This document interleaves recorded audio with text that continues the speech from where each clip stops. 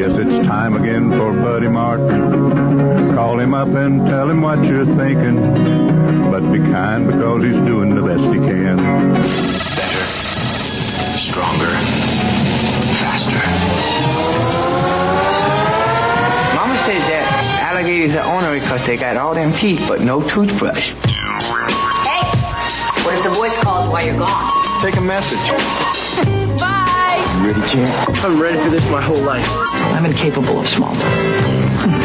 But that's why you love me, right? Kind of intimidating to be in the presence. Buddy Martin.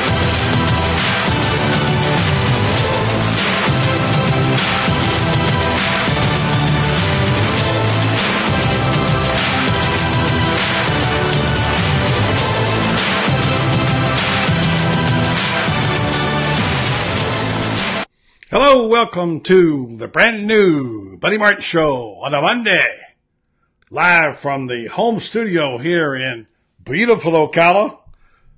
I have an excellent show planned for you today. We're going to be talking about, obviously, Gator sports. We've got some of the best in the business to do that.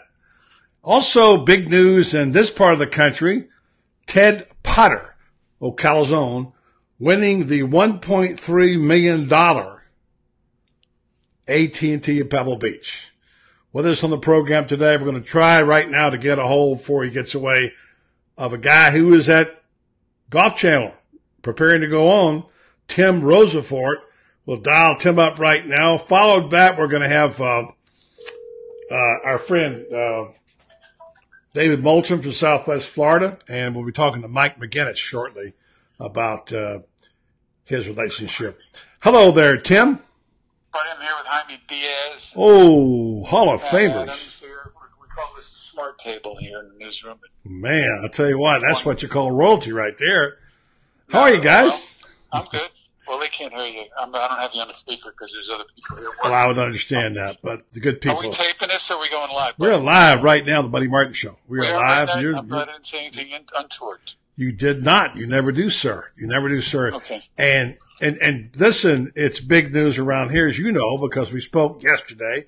I wasn't much. You talking about the speed skaters? Or yeah, I know. It's all kind of stuff going on here. Unfortunately, Brittany Bowe didn't get it done, but those Dutch skaters got her. But we got others in there, so it's a good time for the old town, Ocala. We call it homegrown. We call it hometown homegrown around here. You know.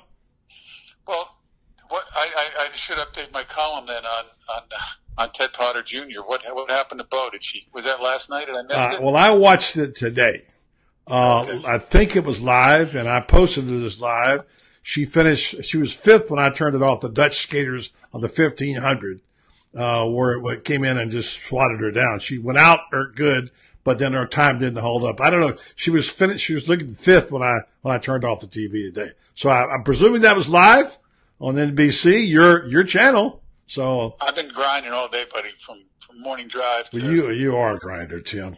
Yeah, and thanks for grinding out this. And I know for folks on the program who we got a lot of Gator fans here, as you might suspect. And for folks who don't know, Tim, his background's a sports writer. He covered it all. He covered everything. And back in those days, you couldn't specialize, could you, Tim? You had to kind of know a little bit of everything, right? That's the truth. I covered an Olympics, the Summer Olympics in LA in '84. I don't know if you were there, buddy, but I didn't do a winter. I did but '84. We did do everything. Mm-hmm. That was there. I think in Fort Lauderdale, I had boxing, golf, soccer, TV, radio, sidebar guy for the Dolphins, and picked up some spring training assignments, which you really dreaded. Those baseball guys, if they didn't know you, they wouldn't even look at you. So anyway, yeah, that was my schooling to cover this great game of golf.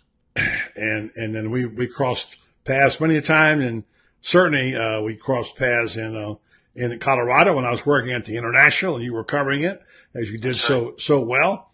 But I just wanted to say, I know you got a show to do. Okay, I understand. So I want to get the most out of you I can, Rosefort. I'm paying you a lot of money here, and I want to make sure I get something for my money. Okay. Well, I appreciate you helping me out tell the Ted Potter Jr. story. So didn't help you out at all. We're trying to get a global sense of it here. We've known Teddy. I don't know him well, but my friend Randy Briggs, I think you talked to Randy. By the way, best to Randy's wife, Diana. She suffered an accident and had to have ligaments in her hand, or her arm and hand stitched today, and underwent surgery. So our best to Diana Briggs. But you talked to him, and of course Randy knows the story of Teddy pretty good. And I believe you talked to Sherry, Teddy's wife, right? I did, as a matter of fact. Yes, that's right.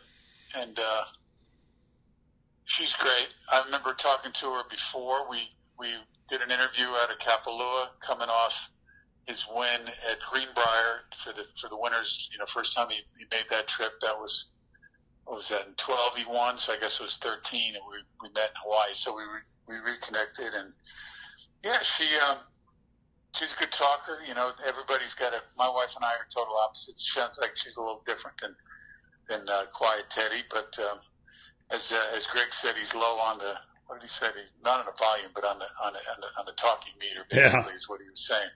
But doing some work. I mean, he's a guy that everybody loves him in the neighborhood up there, in your community, and how he kind of grew up without much and made it all on his own is a great success story.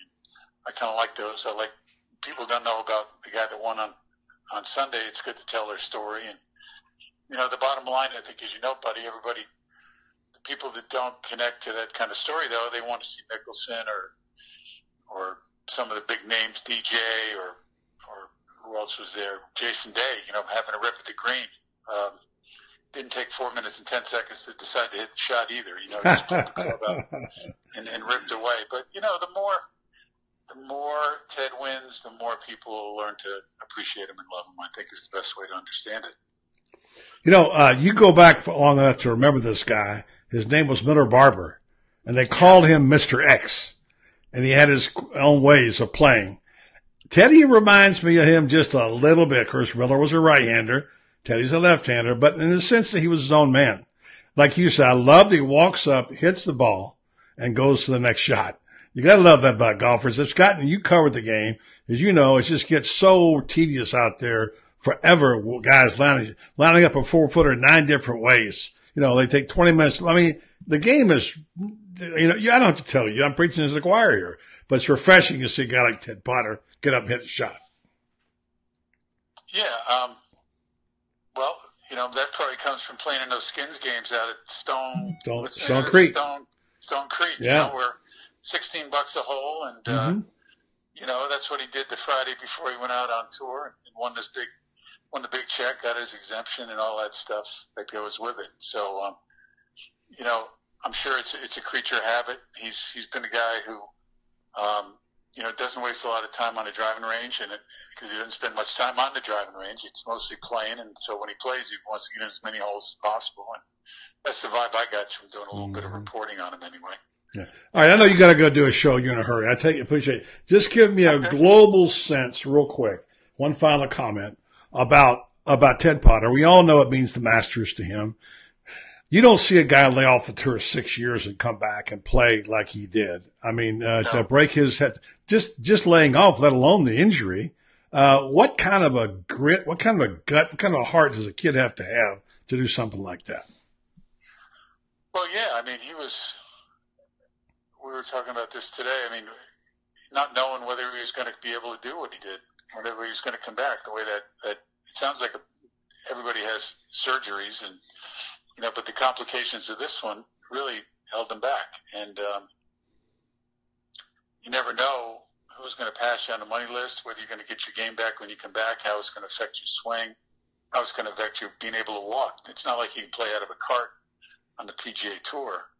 And, all those things, the self-doubt that creeps in your mind after being outside the bubble and trying to get back in is an element to it that is as confident as he is in his talent and his natural ability, because that's really what he is. He's kind of the natural.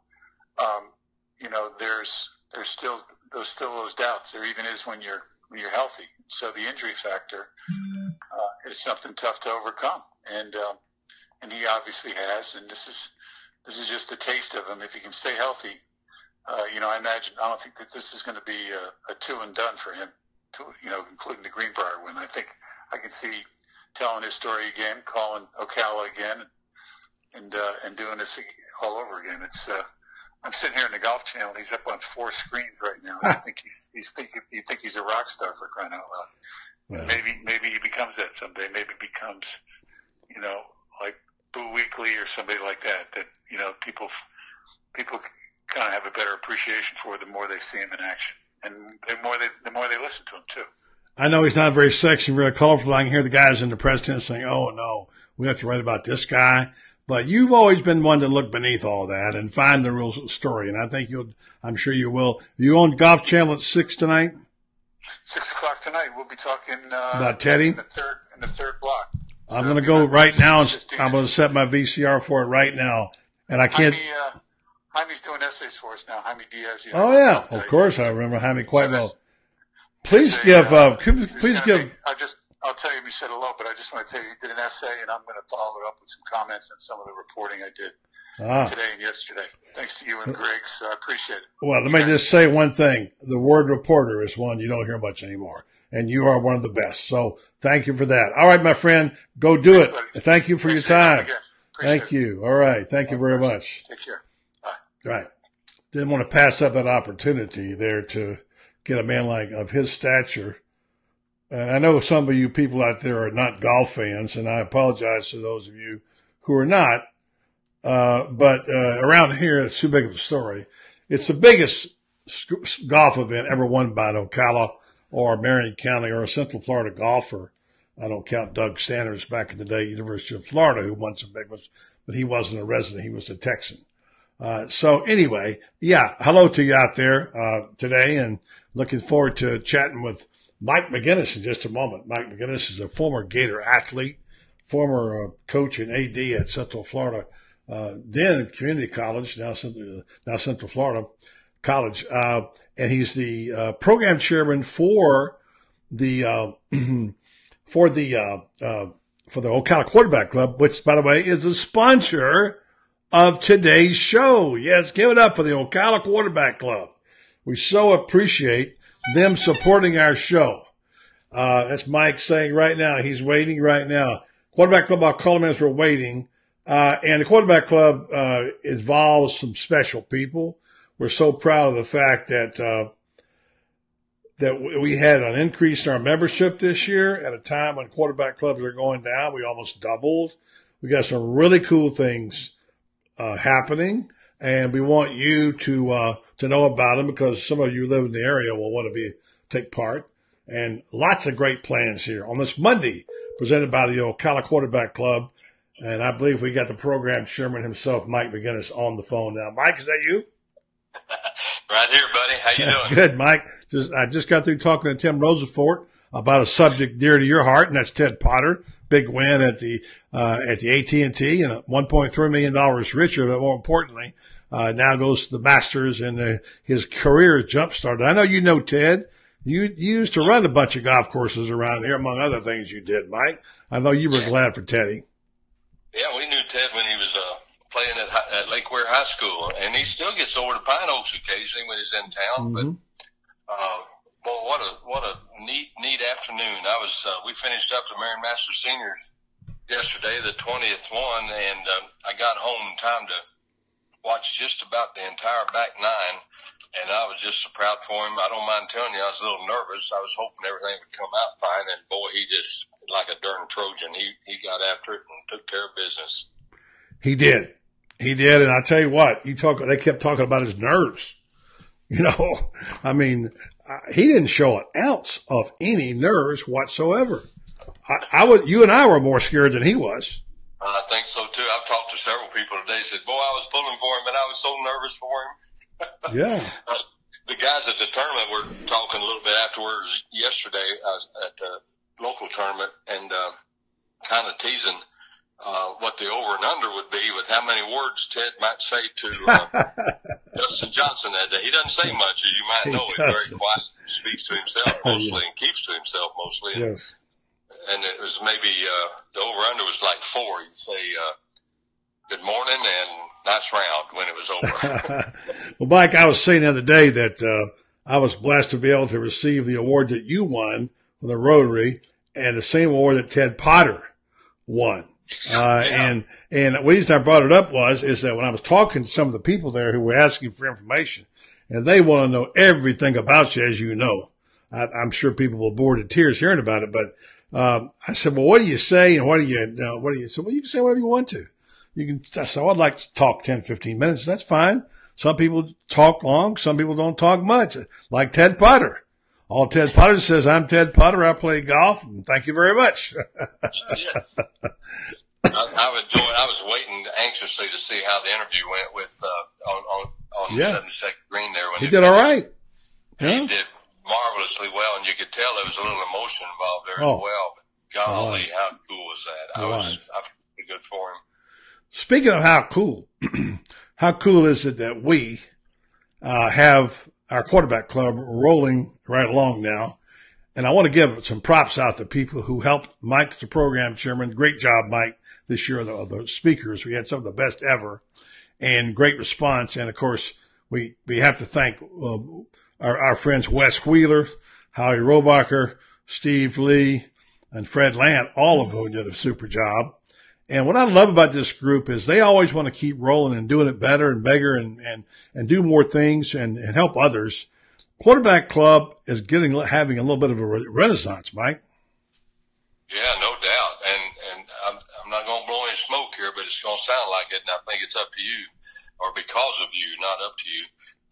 Once you grab this thing and start running with it and got that and did all the research, buddy, our numbers doubled, membership numbers. I've been in there since 1983 as a member of the quarterback club, and it was much, much larger back then, but then it got dwindled down and got to around 40 or 50, and we were over 100 this year, thanks to you, and there's no doubt about that. Well, let me just say thank you for that, but the people who deserve the credit was through the marketing program, the people we call our club champions, like Dr. Frank Cannon. You know Dr. Cannon, Ocala Orthopedic, been here a long time, Bull Gator, great supporter of our community, who said, yeah, I want to help out. I want to be able to spend some money on marketing to tell the people about it, as did, by the way, others along the way. My good friend Butch Futch, who didn't have anything to advertise or sell, but he just saw it as a need to have the quarterback a little bit of attention.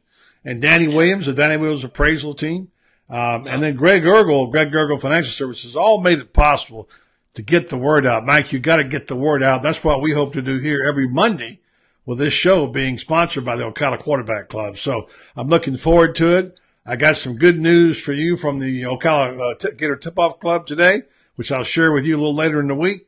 And we're just going and blowing here, man. We got a lot of things planned. By the way, you can always personal message me here on this show if you'd like, and I can get you in touch with the right people, or we'll find a way. You can go to Facebook, the Ocala Quarterback Club. There's a Facebook page there too. You can leave a name for Steve Lee to get back to you, and he will. So Mike, good job on the Marion Masters once again. And give me one basketball story about when you played at Florida. What was your biggest game? How many points did you score in your biggest game? I got double figures a few times. I think maybe 13 up at Vanderbilt, maybe over at Alabama. And it was a modest career, buddy. I didn't have a Ted Potter situation. I didn't have any screws put in my ankle, but I had some serious surgery. It took me out quite a bit my senior year, and was able to come back and play a few more games. But that's about it. I think the biggest thrill was playing against Maravich. I know, and that's for another day. I mean, he's one of my all-time favorites. I saw him play at the old Alligator Alley, and I met his dad a few years before that. Spent an hour talking to his dad one time when Pete was in the 8th grade. He told me all about what he was going to do. I was like, yeah, there's a guy who's a proud daddy. Boy, he was that more amazing. I could make a case for him to be the greatest basketball player I ever saw, but that's another story. So. And Dan, this was. Speaking of, I'm sorry to interrupt. That's all right. Speaking of basketball, and you mentioned it, our tip-off club, which is our Marion County Gator tip-off club. Yeah. Just said, we meet 3 or 4 times a year, and it's Gator basketball specific. Nothing but. Yes. Coach White meets with us, and we have our last luncheon of this season. Yes. Actually, it's tomorrow, the 13th, out at the Weber Center. Yeah, I'll be there. I remember. Yeah. Great. Yeah, I'll be there too. And for those guys that are members of the club, that's a little over. Wouldn't it be great if we could somehow throw in together with them and do a few things with the Tip-Off Club, which who knows, maybe we will. That'd be cool. Hey, Mike, thanks so much, my friend. We'll do this regularly every now and then. Thanks for spending time. I know you got a busy charitable event downtown, and you do so many good things in the community, and thank you for spending time. And dilly dilly, just say dilly dilly. I'll tell you what it means later. Okay, dilly dilly. All right, Mike McGinnis. Thanks very much, Mike. I appreciate that. Well, coming up here at the top of the hour, David Moulton, who is one of the top football minds for a commentator that I've ever been around. He works with Gary Danielson and Brad Nessler in the press box on Saturdays, but he does his own talk show down in Southwest Florida. The Fox, called the Miller Moulton Show. Been doing a number of years. I listened to him when I lived down in Punta Gorda. I think David is just extraordinary when it comes to talking about most anything in sports, but also especially football and especially the SEC. I was traveling to Gainesville the other day for the National Recruiting Day 2, and I turned on ESPNU to find something. I don't normally listen to it that much, and I heard this voice that sounded familiar, hosting a show with Danny Cannell. I know it's a dirty word around here to some of you. And it was my friend David Moulton. And I listened to a full minute and a half, 2 minutes before I realized, I was saying to myself, who is this guy? He's pretty good. I realized it was David Moulton, my buddy, who's on with me quite often. David Moulton is a special guy. He's going to talk some recruiting, some football, maybe a little Ted Potter because he likes golf too. He'll be joining us at the top of the hour here in about 6 or 7 minutes. Now, I do not have commercial breaks here, but we do like to pay proper respect to our friends who support us, and that includes our friends at Daniel L. Hightower. And we always like to say Daniel L. Hightower, a lawyer, fighting for accident victim justice since 1976. And I'm going to tell you more about Daniel as we go along during the week. He's also a special friend of mine, someone whose company I enjoy, someone whose conversation I enjoy, and he doesn't like to come on and blow his own horn, so we won't do that, but we will have a chance to share a few stories with Dan. He's got some good ones, funny ones, it's not funny when it comes to law, however, and Daniel L. Hightower, a lawyer fighting for accident victim justice, takes it seriously, and he also does a terrific job with pro bono work. You know what pro bono work is? Kind of what I do with radio. It means for free, helping people. But I want to say I've got a chance here and say hello to Nat or Nate. Like, what is it, Nat? Nat or Nate? I don't know. Steve Flatman, who's always there. Steve, going to talk to you. Alexander Perez, one of our loyalists. Joey McBrayer. Hello, dilly dilly to you, Joey. Brendan Martin, he's back with House Studios tonight. He'll be joining me later in the week. Richie Robinson out there in Louisiana. Richie did a good thing with signing on all those people. Tell us about who you are and what your first Gator experience was. That was a good post. Kevin Zeminski Sr., Dilly Dilly, Go Gators. David Soderquist. Good to hear from you, David. Let's see, who else I got here? Bill Pace, Dilly Dilly.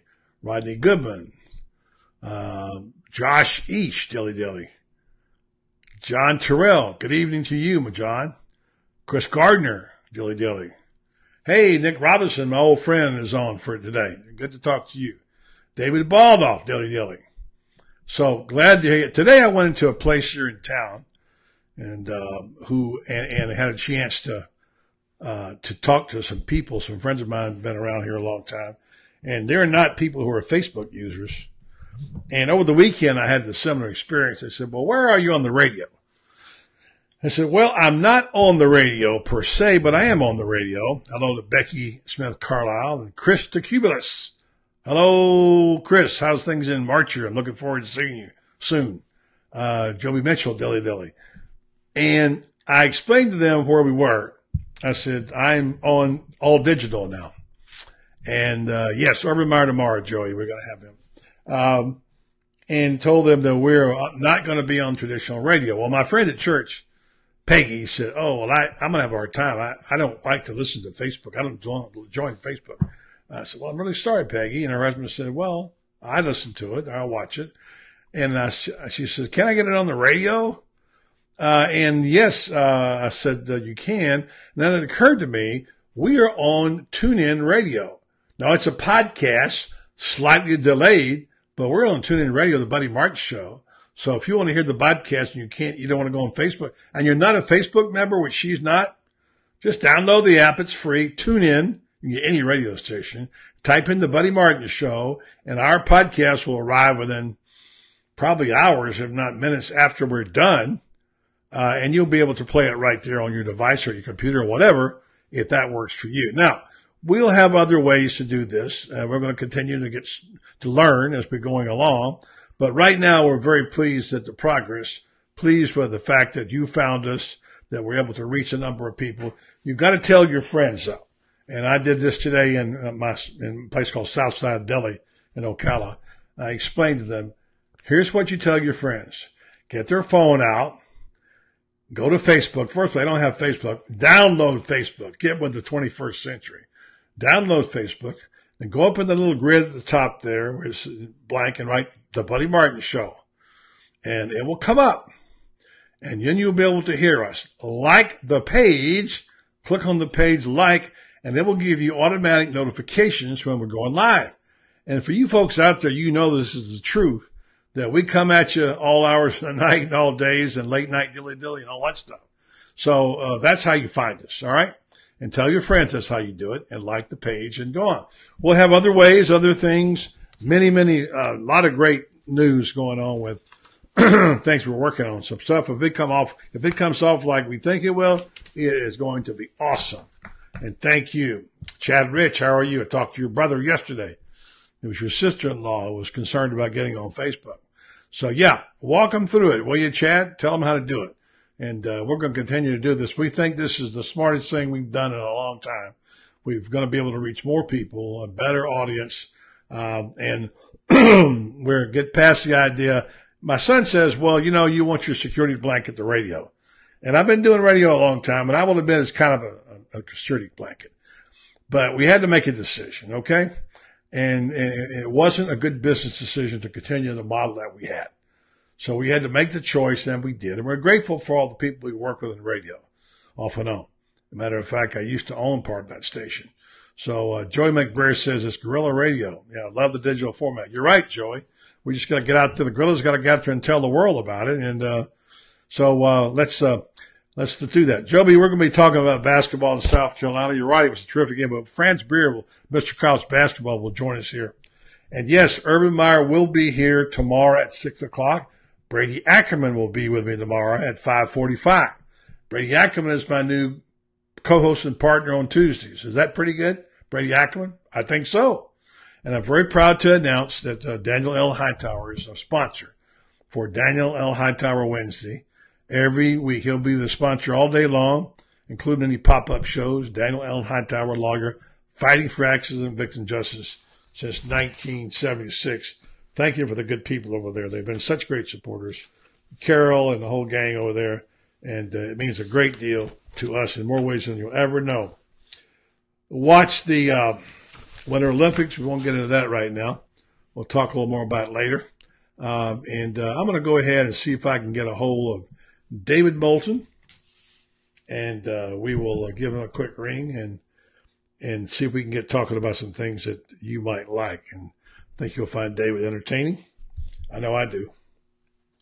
And soon we'll be able to, we can almost do it now, dial in. David, you're live on the Buddy Martin Show. How are you? Good, David. Imagine my surprise tooling up the highway on Thursday looking for some kind of news on recruiting when I flipped on ESPNU and heard the dulcet tones of one David Moulton. Good job. Oh, thanks. Well, Danny Cannell and I just, doing the second act, if you will, of recruiting, which needless to say is not nearly as busy as the first act anymore.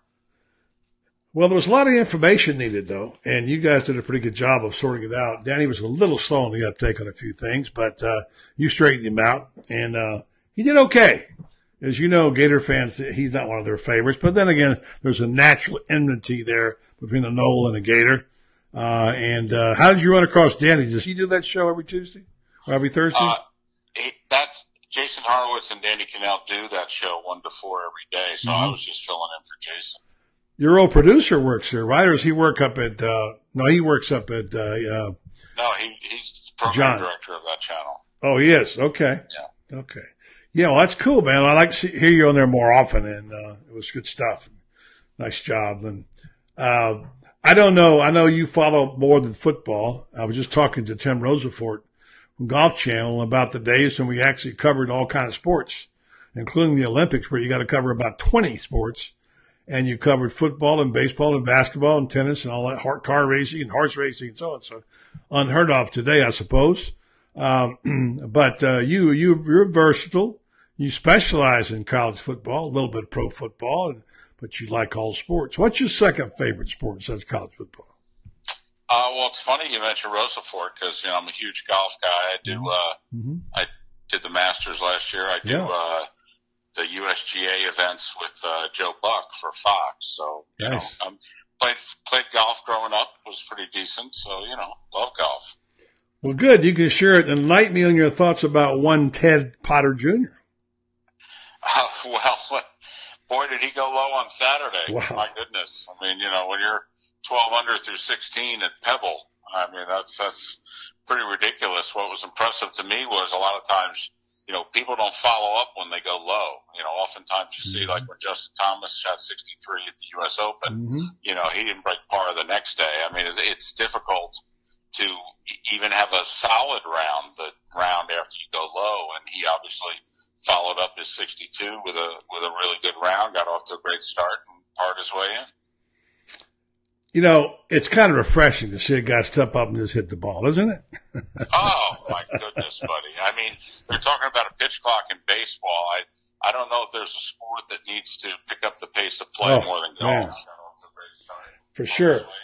I agree with you 100%. And it's one of the things that really is hurting golf, I think, more than the golfers realize it. Now, here's a question for you. I was asked by one of my listeners, I never saw this. He said, I never saw Dustin Johnson shake hands with Ted Potter. Did you? Oh, I'm sure it happened. I have to admit, once Potter put it on the green, I stopped watching on 18. I mean, I knew it was over. But I can't imagine that it didn't happen. Well, I watched it all the way through, and I didn't see it. But, I don't make a big thing. This was a guy who's a coach, by the way. He brought this up to me. And I don't usually make a big deal over who shakes hands. To me, it's like it's ceremonial anyway. It's nice and all that. If you don't happen to see the guy, you can't, whatever, then it's okay. But by the same token, I watched him all the way to the trailer, and Dustin was probably so mad at himself because he couldn't get anything going. I don't know why. This is a small point. So, but here's the thing, and I think this is and again, we get a little more excited here around our town because of who Ted is. He's a bit of a recluse, as you might know.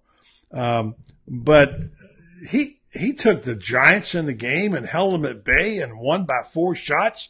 Someone had a stat up. It might have been Nance who gave a stat and said of the group behind him in top 10s, they had I want to make up a number, 385 top 10s, and Teddy had 2. Well, I mean, 3 of the 4 who were in second there, Dave Mickelson and Dustin Johnson. Mm-hmm. I mean, they all might end up in the World Golf Hall of Fame. I mean, Mickelson's already in it. Yeah. I mean, if he doesn't win another event, just to, have that grouping in second place, is pretty impressive.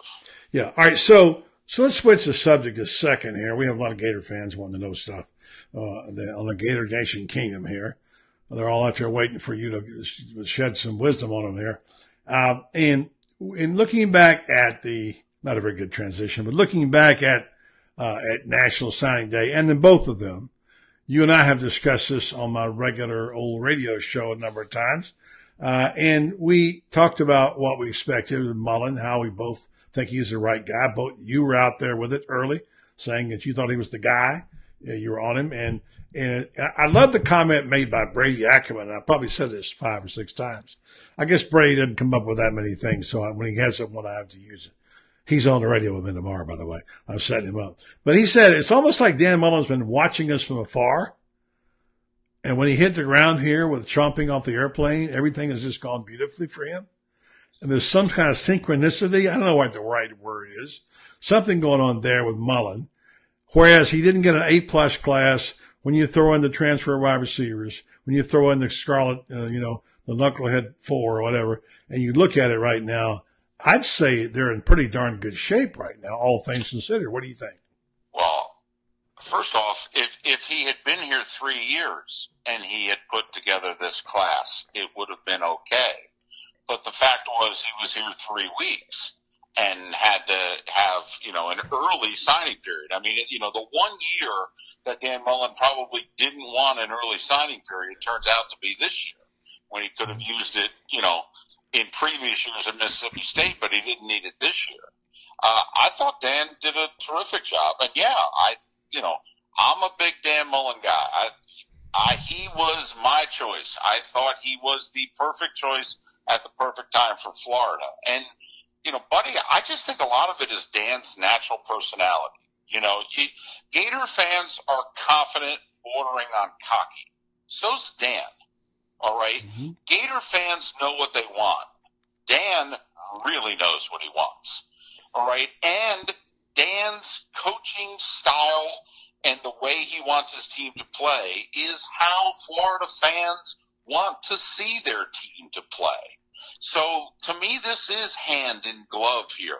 Now, with all that being said, they're 2 years behind Georgia in talent. I mean, they are. Now, he's gotten some skilled players, and he's going to be able to score some points. And can they stay on the field with Georgia? Yeah, I think they can. But make no mistake about it, Georgia has signed more 4- and 5-star guys in 2 years than Florida has signed damn near this decade. I mean, Florida's playing catch-up here, but they got the right guy to do it, and he can coach, and his teams will not back down, and that's very important.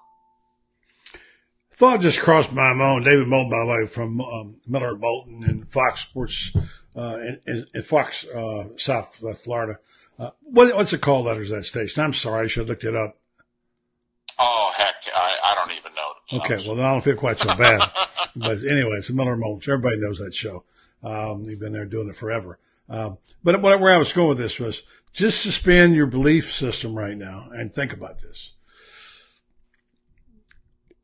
Everything is possible from here. You're not out of the realm of possibility of almost anything happening with this team right now. If they continue to get better, don't get injured, get coached up, and start playing as a team.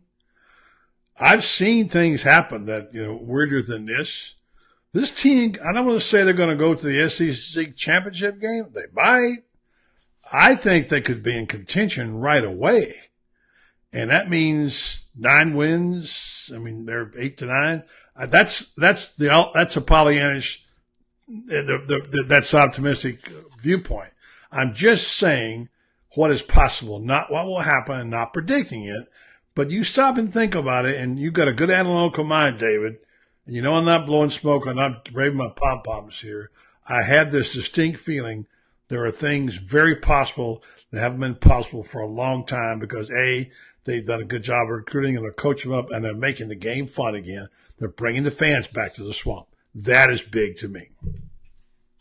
Yeah, but I would rather take the different approach. I would rather be cautious this first year. I think it's more likely that he has a Kirby Smart type of first year where it's more like 8 wins, but you see the potential at various points in time during the season. But, Buddy, you're right.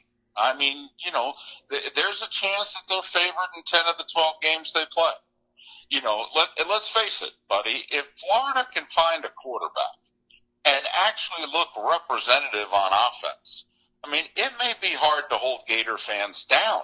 It's been since last decade that they actually felt like they could turn on the TV and be entertained, for goodness sakes. Even when they were winning in a style that they didn't like, and they were winning in a style in which you could see where the ceiling was, and there was no way to broach it. I mean, let's let them develop a quarterback, though. I mean, can we just get a competent quarterback for the Gators? We had one for 5 games. His name was Will Greer. That's the only one we've had in the last 7 seasons John Brantley's the most competent quarterback this decade outside of Will Greer's 5 games. Let's just develop a quarterback. I'm with you there. I'm good with that idea. I think the thing was the key words you used were turn on the television set. And I think what people have done is started turning off the television set. And I think the difference is, you've heard people say about a couple that doesn't get along, married couple or together, whatever. They love each other, but they don't like each other. I think there are a lot of Gator fans who don't like the Gators right now for what they've been through with. They're ready for something else to happen. And I think it can happen. I keep coming away from, I have to check myself every time I come away from Gainesville with Mullen. I get that feeling, and Brady Ackerman reminds me what I said 3 games in with Urban when he laughed at me. I said, I'm all in on Urban Meyer, and he almost laughed me off the show. I said, I got this feeling about him. And I didn't say it about the next 2 guys, and I'm beginning to get the same kind of feeling about Dan Mullen. It's just me. I call me crazy. That's how I'm feeling. But the one thing that is important to keep in consideration is that in the past, all Gator fans had to do was worry about their program, because their program had the highest ceiling, particularly in the East and at times in the SEC. That's not necessarily the case right now. Florida can get it rolling again and still only be equal to what's rolling up in Athens. And that's new. I mean, this is a new phenomenon for all of us. Georgia's only been elite 3 times in the last 35 years. And that was when number 34 was their tailback. So this is a whole new animal for all of us, where Florida could get all the players they want and be coached up and be really, really good and look across, and the other guys could be just as good. That hasn't been the case in the last 25 years at all. Whenever Florida had their act together, they were always better than Georgia. That may not be the case going forward. At best, they may be equal. So that's a new phenomenon. David, I like you and I respect you, but I'm going to take you back a little bit, old school. And if you don't have this, I'll bring a copy of the book for you to read about it, all right?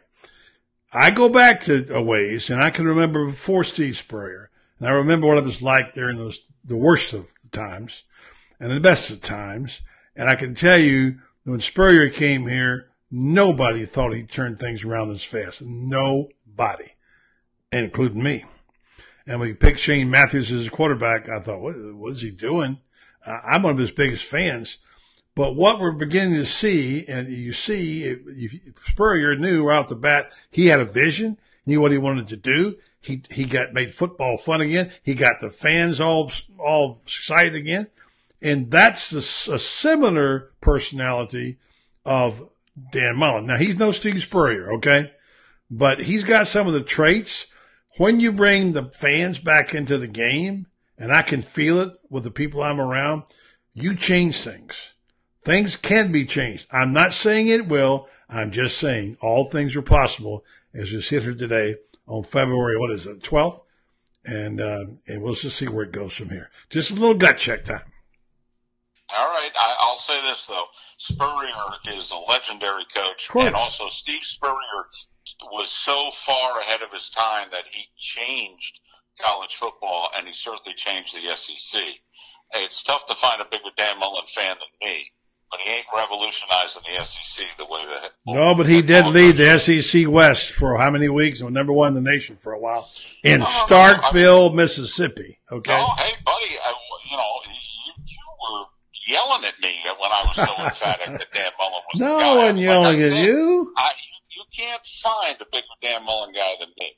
Yeah. All right, but it's a little different animal right now because of what's going on in Athens. That's not something Florida's had to deal with listen, since 1990. That's what they said about it in 1991 and 2 when they said they had all those great players at Georgia. And there's a story written up in the Red and Black about how they had all those wonderful players they racked up. And they wrote these stories with the glowing talent, and Spurrier beat them, and they finally said, well, I don't know what happened to all those good players they had, you know? They were out recruiting Spurrier then. And so the story's been written before. It's not brand new, and we'll see. But Uncle Dave, I love you. I know you know what you're talking about.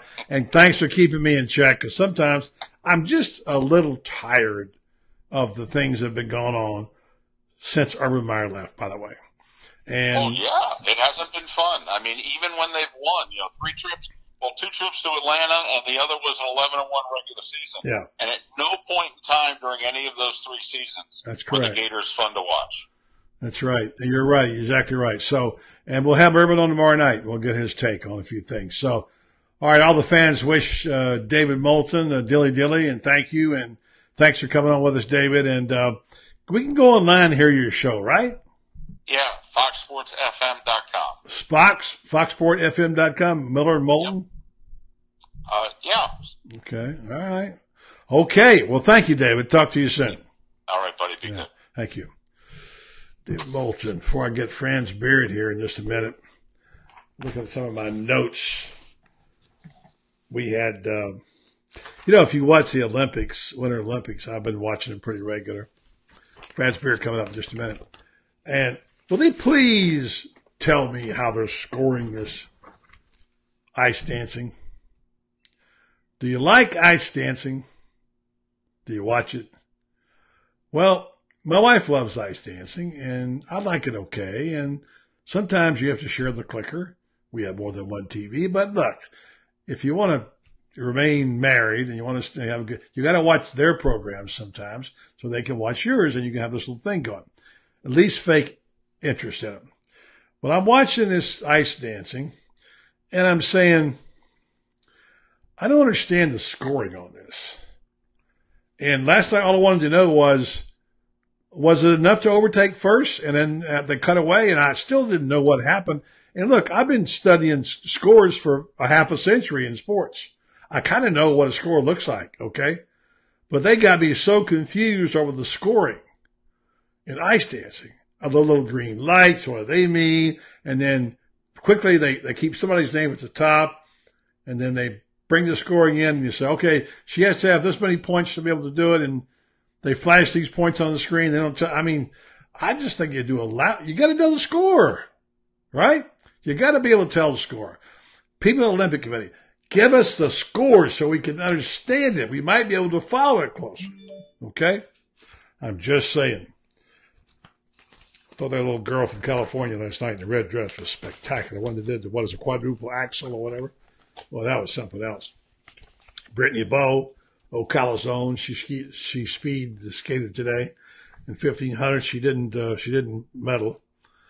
She's going to go again. I got her scheduled for my friend Leslie Scales Holloway. She goes again on the 14th on Valentine's Day at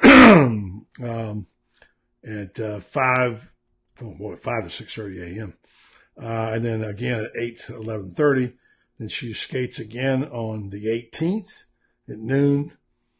And then they have the 19th. They have some team things. Anyway, that's just to give people a little information there. I thought the story was really interesting about Mira Nagusa. Became the 3rd woman in Olympic history and the first woman in the United States to land a triple axel jump during her figure skating program. She clinched the bronze for the figure skating team when she did this, and she took this thing to another level. Her parents out in California, who raised her to be disciplined, Kyoto and Akuko, were dedicated to their craft so much that they had to work during the dinner rush hour at their California sushi restaurant, Kayu Suzu, while their daughter was skating. So they didn't get to watch it. Wow. Too bad. Too bad. A reminder that tomorrow, Brady Ackerman's on with me. And we will have Urban Meyer tomorrow at 6. He racked up again. I think he finished second in recruiting, right, guys? You know that. And then hopefully Coach Spurrier on Wednesday and other things going on. We may hook up with some Gator podcasters that look pretty interesting. We're trying new things here. We hope you like it as we go up on our way. So anyway, if you have any questions or thoughts, log on here and give them to us now for Franz. What a win. What a win by the Gator basketball team. Where are you folks that were all saying, fire Mike White? Where'd you go? Fire Mike White. His team they blew South Carolina out on their home court. And they were spectacular. Where has that team been? Like we said all along, if they could ever hit their threes and all get together and play like they're capable of, this team can beat anybody, anytime, anywhere. And they showed South Carolina. South Carolina's been in a tailspin. That was their, fourth straight loss. So, anyway, I'm going to get you some good information from Mr. College Basketball. Who wants to hear from Franz? We'll grab the whole Franz here pretty quick and see what he's got to say. Franz Beard, Mr. College Basketball. We'll get his take on recruiting. Anything else, Gator? Interesting day today. For you folks who are not golf fans, I apologize. But, hey, we got to talk about all sports here on this show. So, yeah, great win, Steve, and also Joby. Let's see if Mr. Franz Beard is available. Do you hear? Are you there, Franz? Yes, I am. Oh, okay. Thank you. How are you, sir? Doing well, thank you. I gotta give you in the neighborhood. I gotta give you a congratulations and almost a semi-apology, not to mention a lunch. You called the shot beautifully on South Carolina, and you said they could beat South Carolina in Columbia, and I said, I don't think so. You said, well, they could, and I said, I'll tell you what, I'll bet you lunch. I'll take South Carolina even and give you Florida. You said, you're wrong. And you not only did that, but you also mentioned that they need to get some play out of Okuro and a few other people. And who stepped up, played big? Okuro. And at one point, I thought, and I told you this earlier, this is what limited knowledge I have, you know more than I do about it, is that when he played the point and he gave Chi-Chi a little rest at the two-guard position, he rid well, did okay with it. So, for freshman, didn't he? We're going to see more of that because they can put him on the court at the point very effectively when Chioza's in there with him, because if he runs into a little bit of a problem, Chioza's there to bail him out and can reset the offense. And every freshman has to go through, every freshman point guard just about has to go through that, because when they're in high school, they get by on talent. And you get up to the SEC level, and everybody's talent. So at some point in time, experience takes over, and you got to combine the two, and it's a learning process. He's got one of the best people in the world to learn from. And I give Chris a lot of credit, because I think that he's been mentored, and he is now working as a mentor. I think he's the ultimate team guy. That's why I think Chris Chioza, to me, is hands down the MVP of the Southeastern Conference this year. Franz, what's amazing is the change you notice when he goes off the floor at both ends of the court. He's like, I don't know. So what some of would do a plus minus on him when he's in the game, because he makes so much difference in that game when he's not in. They just don't have the confidence. They can't shoot the ball as well. Their defense is not as good. Nobody gets the steals. He is such a difference maker as a player, isn't he? Well, I think so, and I'll give you a play that I guarantee it went largely unnoticed the other day.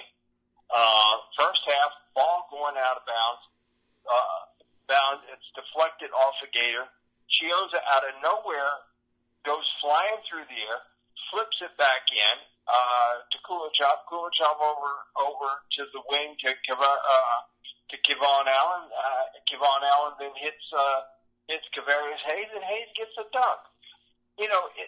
That doesn't show up in the stats as an assist, but it's a play that Chiozza makes it just because he is so aware, and he hustles, and he not only saves the ball, he gets it into somebody, and then it's like boom, boom, and they make the pass. When he is on the floor, everybody plays with more intensity. He is the guy that sets that tone. And Saturday, I think he set the tone in more ways than one. He set the tone, obviously, defensively. But if you notice, he didn't take too many shots. Most of his shots he took were just driving the basketball when he had openings. And I think everybody kind of took their cue from that because they only shot 13 three balls. They did not get enamored from the three-point line. And instead, they drove the basketball. They got Silva and the other big guy in foul trouble in doing that.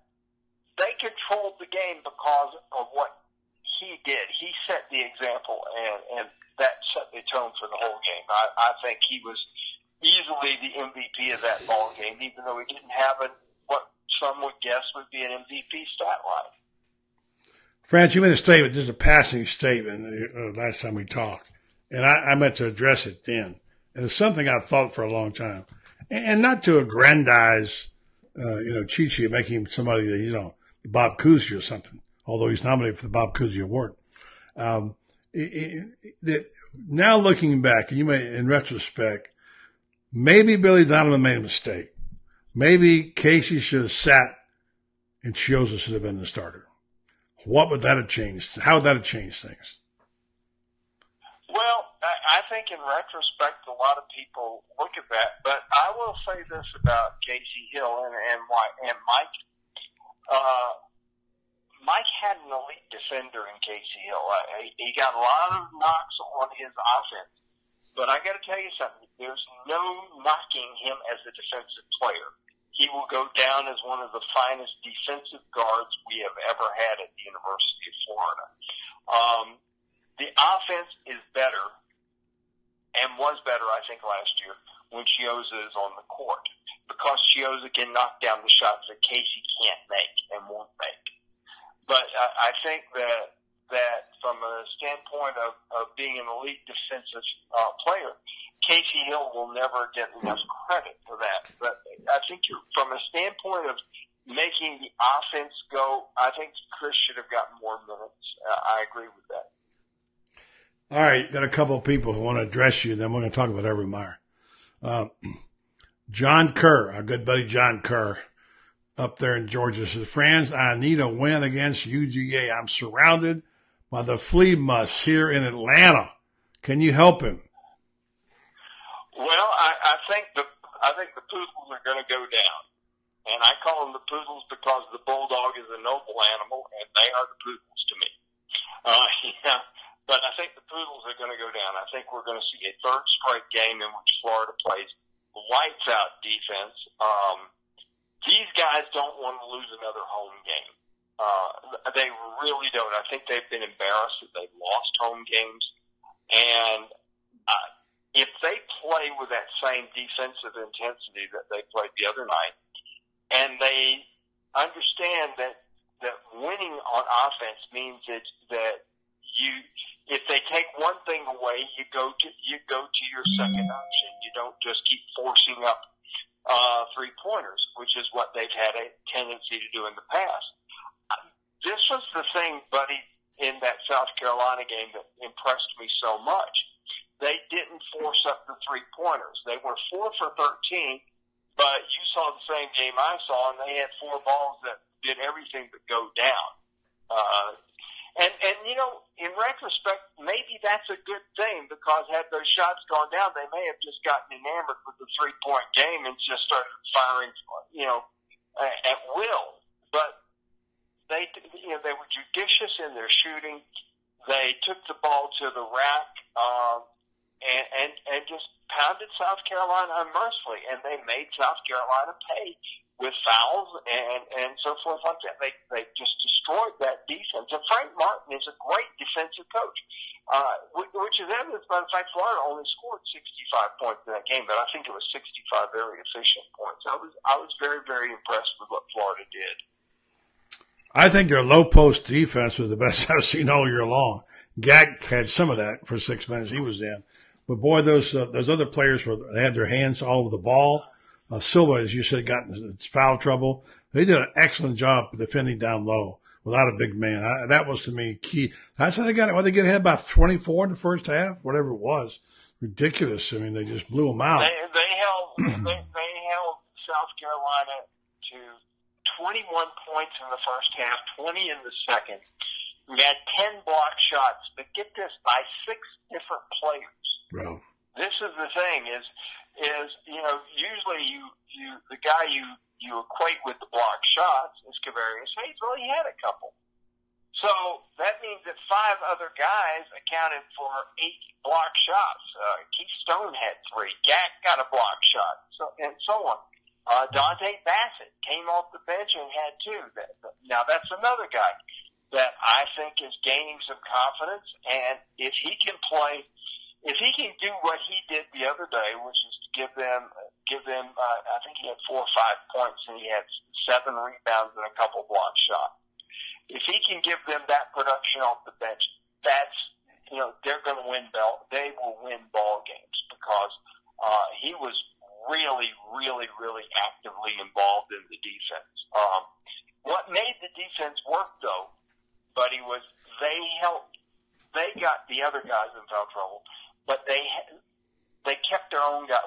Florida kept its own big guys out of foul trouble, and they did it because the guards collapsed. This was the first game I've seen where other than the Kentucky game, this was the first time I've seen it all year that the guards really did their part in collapsing and making it very, very difficult for the South Carolina big guys to turn. And when you can't, here's the thing: if you collapse it passively and the ball gets into that low post, the guy can still turn and find somebody. When you have an aggressive double team that cuts off his ability to turn, he cannot pass the ball out of that double team. Silva and Kotze had no place to go with the ball because the double team was so aggressive and cut off their ability to make the turn and find somebody. And they kept Booker from heating up too, because he can light it up when he gets going. Yes, they did. And see, that's the other part of it is if you double down and you don't give a guy a chance to pass the ball out, then it's easier when the ball does go out. It's a whole lot easier for the defense to recover, and you still get your guy on the perimeter. Yeah. So, see, this is why it was so important. The way, not only the fact that they got the double down, it was the way they got the double down. Yeah. And it was a clinic in good defense is what it was. Yeah, you get a lot of play on your Poodles name. A lot of people liked it. And Steve and the gang also they love the Poodles. So you got some fans there with the Poodles comment. And I got to tell something else to all the Gator fans out there. It's DOGS. We are Gators. We can spell. You hate it when they write DAWGS. I know that. You used to go crazy. You went crazy in Gator country when people wrote dogs. There are no dogs around here. You say. So. It's DOGS. I mean, you want to spell DAWGS and you think it's cool. I mean, all I got to say is, there's a redneck born every minute. Oh boy, there he goes. I should never said that. Eric Stutz says hello, Dilly, and loves the show. Richie Robinson says hello. All the gang. Richie says Hayes was a beast. If Hayes had hands and could catch the ball, especially below his knees. He can't throw any low passes. He just can't grasp them. Bless his heart, he's a fighter. He would hustle his butt off, and he got in there and mixed it up, and I love him for that. But gosh, it drives me crazy when he can't hold the ball. Do you know, buddy, he's a perfect example of a kid was very poorly coached in high school. And like a lot of big kids that you see in high school, teammates say, well, he's big enough, he can go get his own rebounds. And he wants the ball, let him get it when we're going to just launch. Mm-hmm. And he was on a team that routinely, first guy across the court who touched the ball, shot it up. And Kavarius, if he wanted the ball, he had to rebound it and put it back up. But he was not well coached and played on a team that was a very, very selfish ball club. I saw him play in high school, and he really, really, where he is now is light years away from where he was out of high school. I'm hoping that by the time he gets to his senior year, that the hands are the next part that develops, because you're absolutely correct about him not being able to catch the basketball, and it drives you crazy. And the other thing that drives me crazy with him is he is such a fine leaper. We've seen that when he blocks shots. He's a tremendous leaper, and he needs to trust his ability to just go up and dunk it, stick it in somebody's face. And he hesitates, and he gives the other guys a chance to go up and block his shot. He doesn't need to do that. Worried about ladies softball before I talk to you at Urban Meyer. Off to a good start now. What do you think? What does it look like? Give us 5-0. They outscored opponents 42-3. Beat Michigan, which was an 18th ranked team, and a regular at the Women's College World Series. Beat them 2-0. Amanda Lorenz hitting 500 already. She's just ripping the cover off the ball.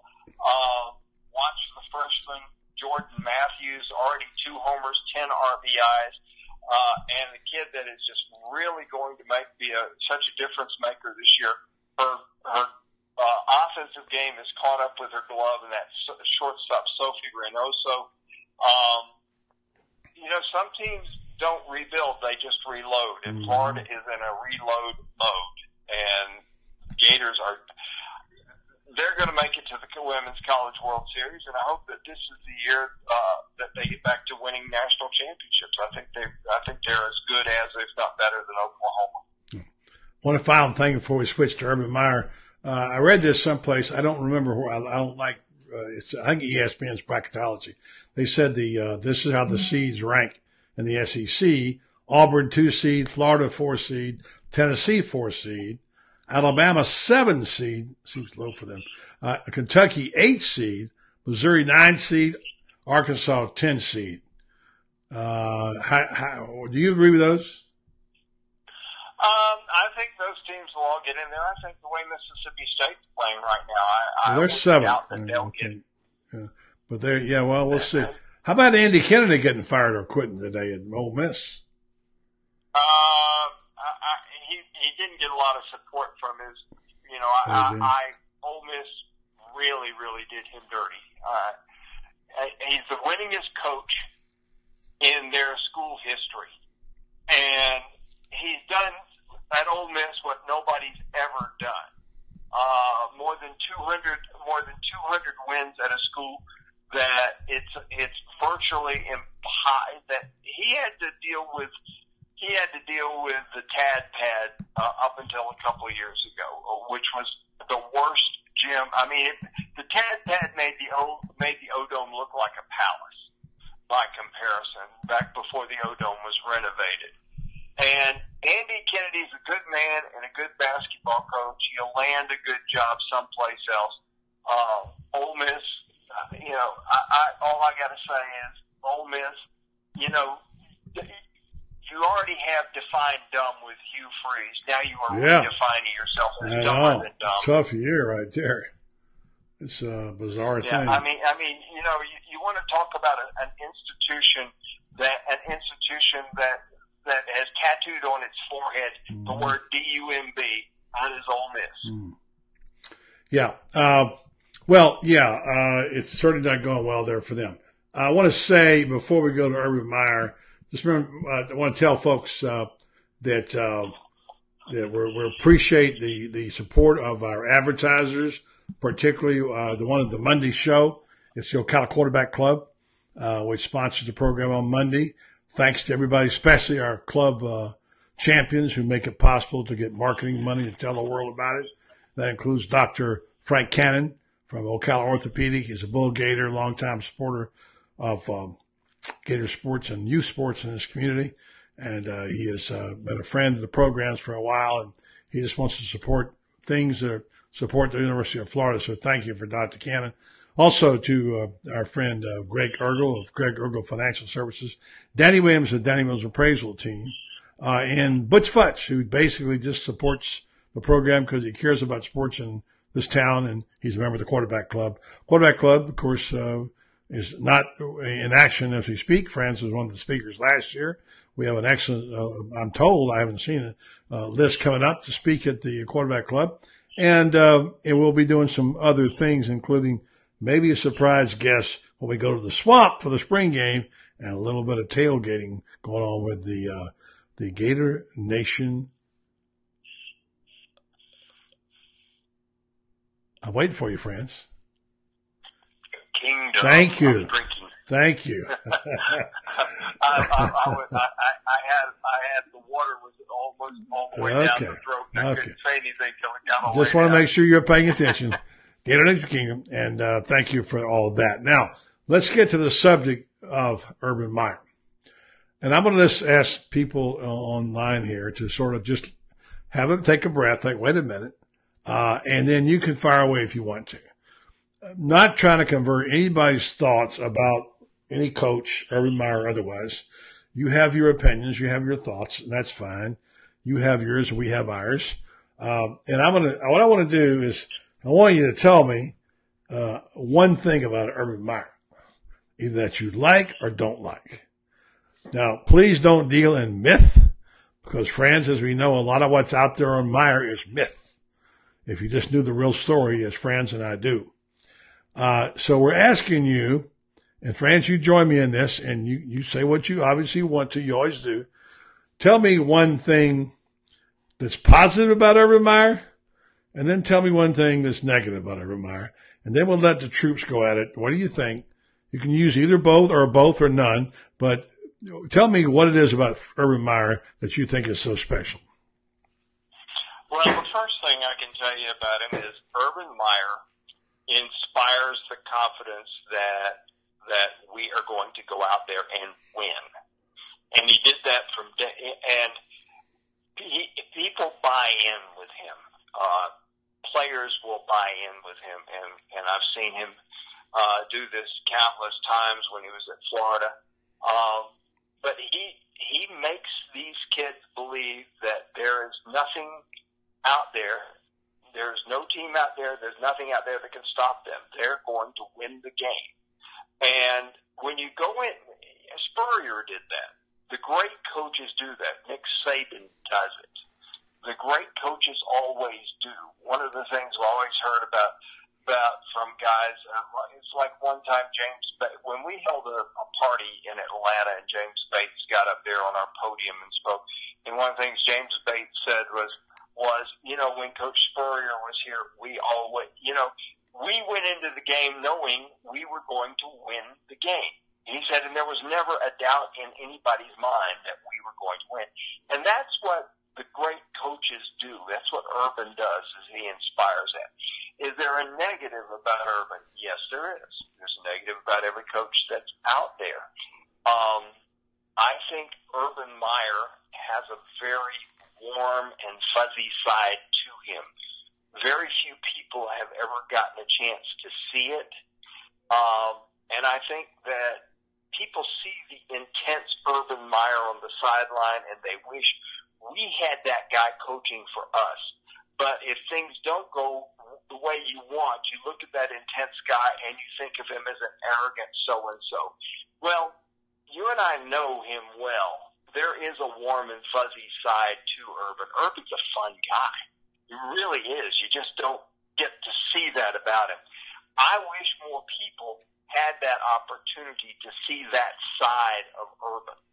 I think it would help him as far as personal image. I think it would help him for recruiting and other things as well. But I'd really like to see that.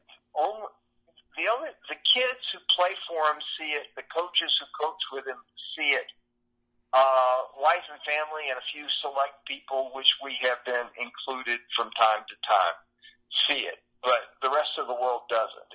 And I think Urban does himself a disservice and by not allowing that part of him to get out there sometimes. Nick Saban, I know people, I can say the same thing about Nick Saban, buddy. I know people who know Nick well, and they say Nick is an absolute blast. He hosts karaoke parties at his house. Can you, I somehow or another, I never imagined Nick Saban singing karaoke. But I understand he is the life of a karaoke party, and he has them at his house. Wow. But we don't see that.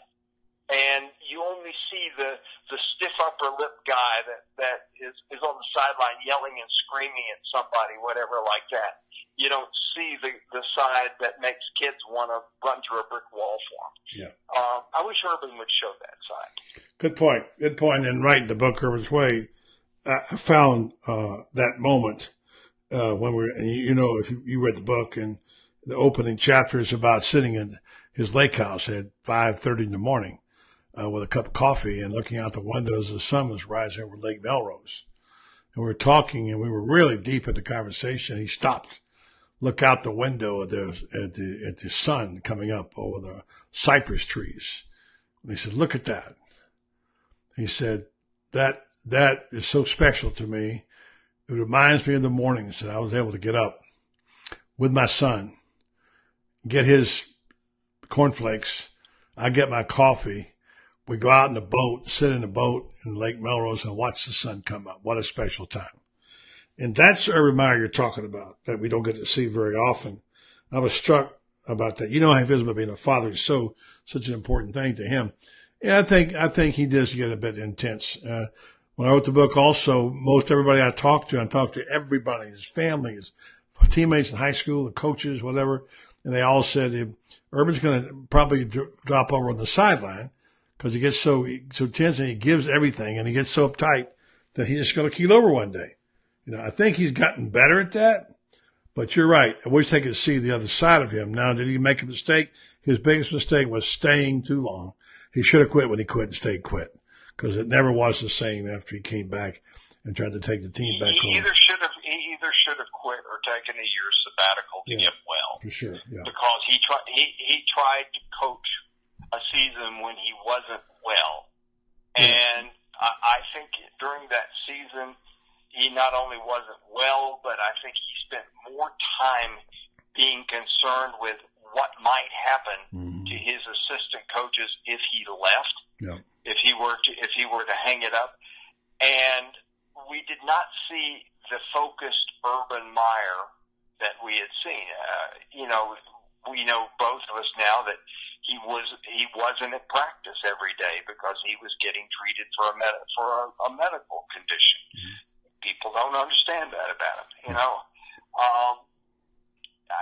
Here's the Urban Meyer that I will always remember, and I go back to his first season here, and that was in 2005.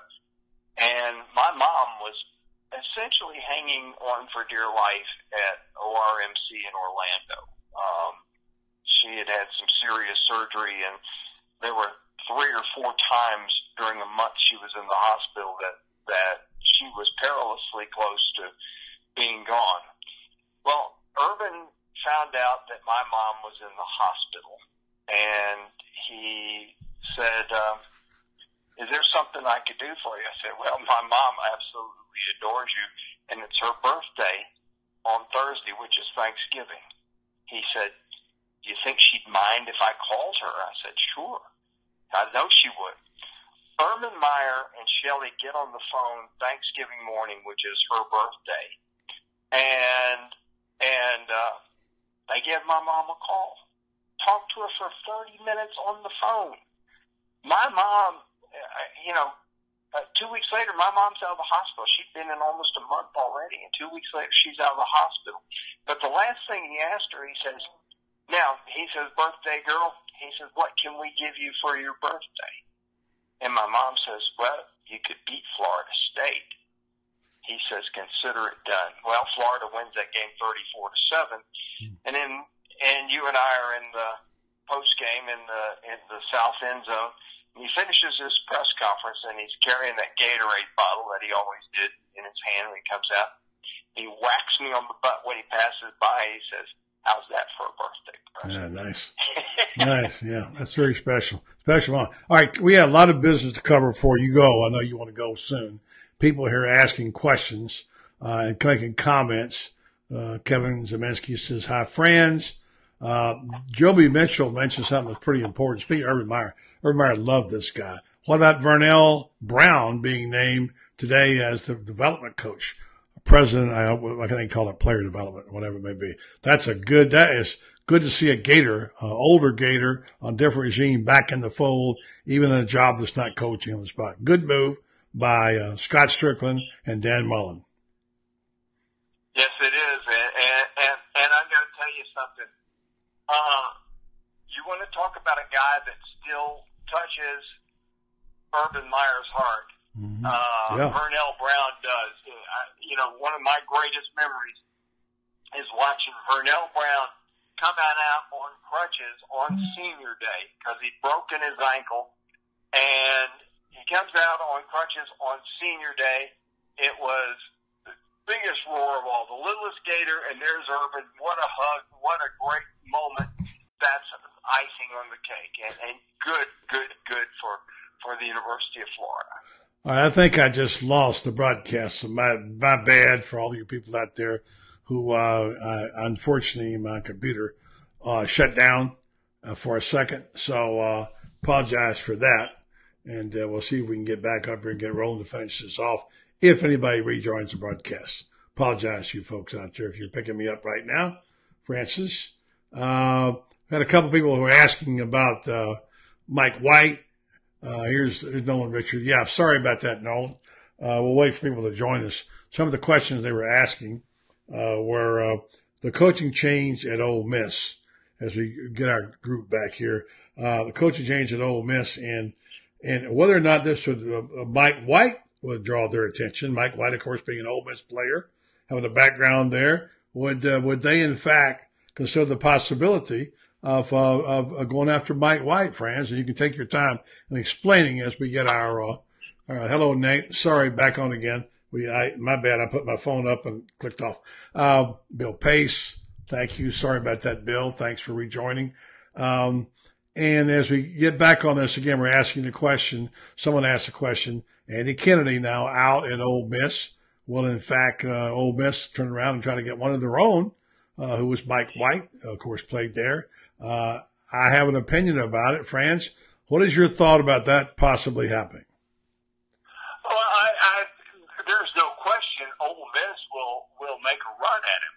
Now, I do not think that Mike White is dumb enough to go back to Ole Miss. He's in a situation here in a program that is established as a national power and is going to continue to be a national power. And why would you give that up to go to Ole Miss? And they just got rid of the winningest coach in school history and a coach who gave Mike White an assistant coaching job. I don't think Mike White I think he would listen simply because it's Ole Miss. But do I think for 1 second he would give that even a nanosecond of a second thought? No, I don't. Yeah. And I think he knows where he is and where he belongs, and no question in my mind. I mean, look, by the way, Franz, where are those people who were saying 2 weeks ago, she'll be fired, Mike White? You know, we just now here's Mark saying, can we get Billy back? No, you're not going to get Billy back. And you know what else, Mark, if you got him? It wouldn't be a good fit. We know about these things. We've seen it happen. You cannot go back and do it again. It just doesn't work. Look, I know there's some questions about Mike White. You know there's some questions about Mike White. He's got to show us he can finish a game. Coach, sometimes he overcoaches, runs too many plays. But I think he's getting his team sorted out right now. I heard someone say the other day, might have been Seth Greenberg, saying this is a time of year when all teams are shuffling around trying to find their identity, trying to find the right player comments, looking at teams like Virginia, getting knocked off by Virginia Tech. They really don't have their identity right now. And people tend to think this is only happening to their team. This is basketball teams all over the country right now in February trying to figure out who they are and how to make the stretch run. And believe me, friends, it's a marathon. It's not a sprint. So maybe he's got a plan, and give him a chance, right? Well, you have to, and especially this year. I know everybody wants their team to be the team, but here's what I can tell you as of February 12th. There is not the team out there, period, end of story. What you've got is I think, about 25 teams that legitimately have a chance to run the table. How many I haven't seen a year like this in a long, long time that you could go back and you really couldn't name a dominating team because there's not one out there. Now, is there a team out there that can get hot and win 6 games? That's what it takes to win the national championship. This is one of the things Billy Donovan used to always say. He said, for example, in 2006, he said, "We're the best team." He said, "I don't know." He said, "But we were the team that got hot enough to win 6 games, and nobody else did that." And he was absolutely correct. If Florida had, for example, played UConn, which got beat by George Mason, would Florida have beaten UConn? Maybe the matchups are different. Maybe Mason, the way George Mason played him, just frustrated him. There's so many things that play into that. But here's the thing that that you equate that to this year. There's not a super team out there, but there will be a team that will get hot enough to win 6 games. Which team will that be? If it's the Florida team that couldn't miss a shot there for 4 or 5 ball games, the Gators will have a chance to do that. Can they do that? I don't know. I think they have to play better defense. They have to play the defense like they played Saturday. That was elite defense we saw Saturday. If they can combine that with the discipline to not get 3-ball happy and force up three balls when the shots aren't going, I think they got a chance to do really well. But my goodness, this is not a year when there's a super team. Mike could end up at the Elite 8 or better, just like last year, just if he can get his team on a roll. I would like to have no shot clock violations, however. That drives me insane, those shot clock violations. But they did at least they had an offense for a change. They were making their shots, which is what you want to see. But you want to know somebody? They had 7 shot clock violations by my count, and of those 7 shot clock violations, 5 of them were the result of the Gators were passing the ball. At some point in time, somebody's got to say, "Okay, I'm going to take the shot." And some of those shot clock violations weren't effective.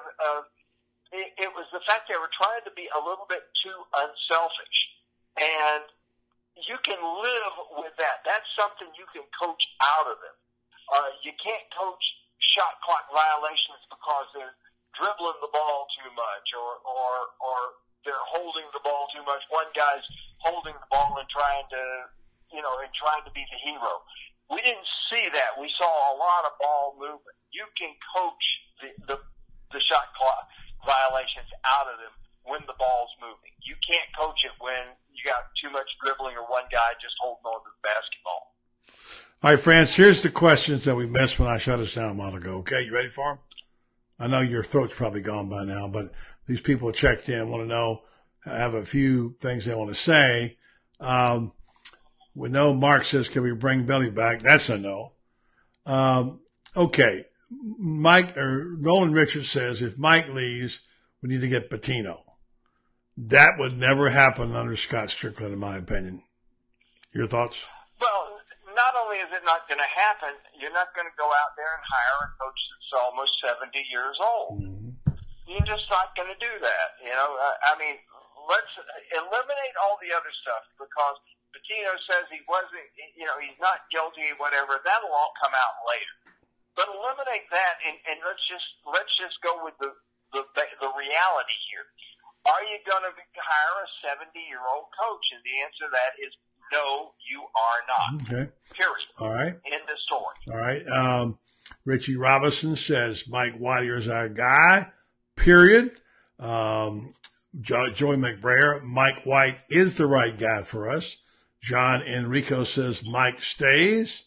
Jay Stubbins says, I think his dad, the AD at Duke, might make a run at him when Coach K retires. John Enrico, crazy college basketball season this year. One word for you, relax.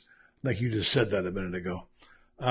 Lynn Tyndall says, Mike has had a better 3-year start than Billy did. Be patient. Is that true? That is correct. Billy had 2 consecutive losing seasons to start. It was in his 3rd year that he finally got the Gators into the NCAA tournament. Mike is ahead of the game, and you got to understand something. Following a legend isn't easy. An old friend of ours named Lou Holtz once was asked would he like to succeed Woody Hayes, and his answer was no, but I wouldn't mind succeeding the guy who succeeds Woody Hayes. Mm-hmm. You know, in other words, you know, you're far better off the farther you are removed from a legend. But Mike White has embraced this job. I think he's done a great job because of one basic thing. Mike tries to be the first Mike White, not to be the next Billy Donovan. Too many coaches who get into a situation where they're following a legend, they're trying to be the next legend instead of just being themselves. And I think Mike does a great job of being himself. All right, we got to wrap it up. But Donald Wilder says, of course, the Egbuno question. Any chance Egbuno comes back by the end of the season? Only 6 games left. Your answer. I think I've got mine, but go ahead.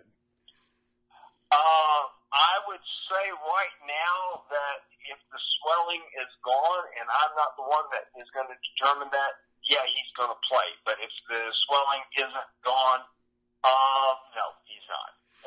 You know, it's all based on healing. You got to remember something. An ACL is typically a 1-year deal.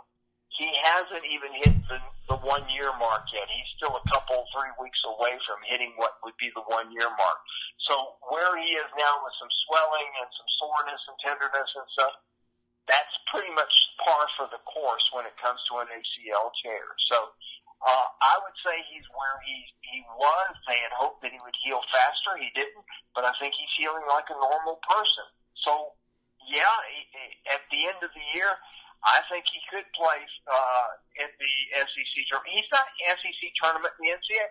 He is not going to apply for a 6th year. So, you know, if he's healthy, he'll play however many games he can down the stretch. All right, it's going to be an interesting spring. Here it is. We're already in the middle of February. We got a month left of the spring game. I only call it the Orange Blue game, nothing else. Please don't insult my intelligence by making something else up. We do have some plans going right now. They're waiting for Bubba to weigh in. We're talking about getting having a major tailgate party for the Kingdom and friends. We have more people who may join us. We have a couple of high-profile people who may join us, including Franz, and that will be a special time. And Franz, you said it the other day. If the Gator baseball team gets off to a good start, softball plays well. If the Gator basketball team gets in the tournament, which they should, and now you've got other things, but you mainly got spring football with the new head coach Dan Mullen and the air of excitement. It could be really an exciting time around Hogtown, couldn't it? And well, yes, it can. And don't forget that our indoor men's track team is ranked number 1 in the nation with Grant Holloway, who just set the all-time collegiate record for the 60-meter hurdles, with a 4x400 relay team, which just finished the second fastest time in history.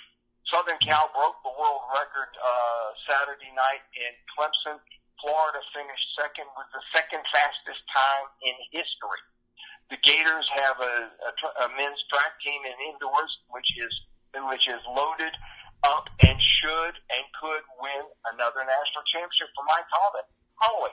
You got to remember something. This will be his 7th national championship if he wins it, and he's still got the outdoors. And he's got women's team. His women's team is women's team. Florida could pull that daily double at the indoors. You know, Franz, very few times have I talked you out. Tonight I talked you out. I've worn you out tonight, finally. And it's been good. Thanks for enlightening conversation, and thank you for sharing information with us. And we'll do this again later in the week, and we'll do a late night dilly-dilly. Tomorrow night we're going to have Brady Ackerman, your friend and mine, along with Urban Meyer on. Yep, and other guests lined up for you as well. I want to thank our guests today, if I may. First of all, Franz, I'll say good night to you.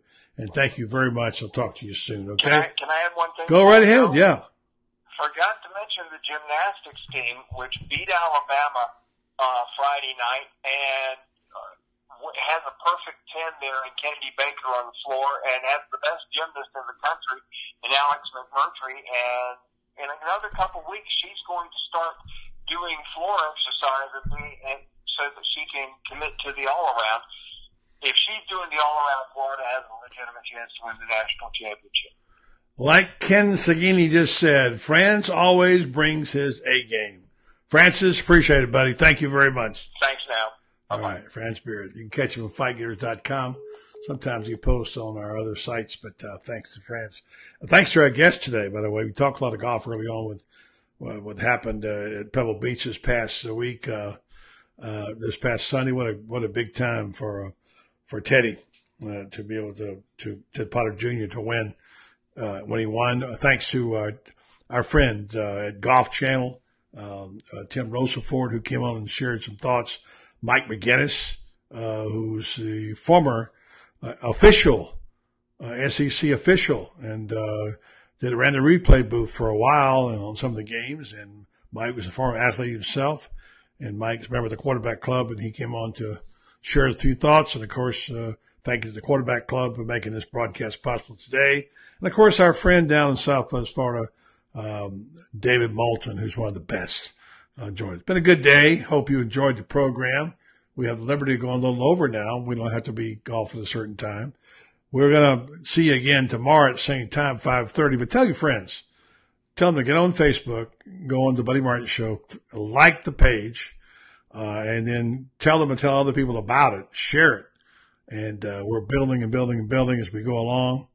Happy that we had such a great response. And then we've got other things in store. Don't forget, if you don't have Facebook, tell your friends to go to TuneIn. TuneIn.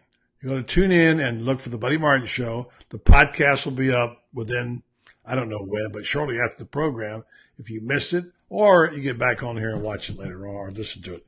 Anyway, all that happening. Thanks again to our guests. Thanks again to our advertisers. Thanks again to all of you, the Gator Nation Kingdom. And on your behalf and their behalf, I'm Buddy Martin signing off for the night. Dilly dilly.